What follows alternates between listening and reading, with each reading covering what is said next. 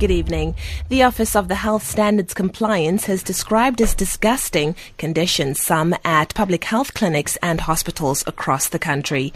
The office has found that some clinics distribute expired medication to patients and that food and medication are kept in the same fridge. It says patients sleep on floors while others are forced to share beds. The office has conducted inspections at close to 2,000 health facilities. Board members Ethelwyn Stellenberg. This is totally disgusting. How could we allow this? The constitutional rights of patients are severely violated.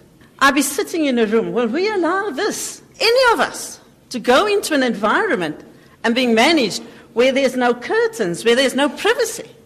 It's really downgrading our society. Whereas this country, the new South Africa, is about uplifting and growing. We are making a big, big mistake. We are not moving forward, but progressing backwards. The Gupta family's Oak Bay Investments has concluded a 2 billion rand takeover of Glencore's Optimum coal holdings in Mpumalanga.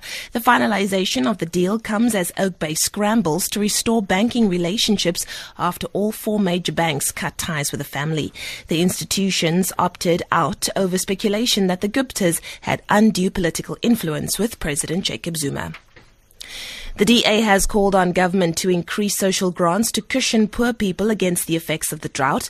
The party says the drought has had devastating consequences for over 34 million people and that food prices have risen steeply. DA MP Karen de Kock says increasing social grants stands to benefit especially poor women. This is money well spent. It's given directly into the hands of the poor, most often women. They spend this money on food. They spend it on energy costs, they spend it on transport costs. It is not wasted, as is often thought. And the benefits of this grants to children especially is well documented. You have various health benefits, you have educational benefits, you have social benefits, and you even have economic benefits. And contrary to popular perception, it decreases dependency. And finally, the Stormers have made 4 changes to their starting lineup to face the Lions in a Super Rugby match at Ellis Park on Saturday. The Cape team will travel to Johannesburg in search of their 3rd consecutive away win following victories in Bloemfontein and Buenos Aires and their 6th victory from 7 matches overall. Stormers coach Robbie Fleck.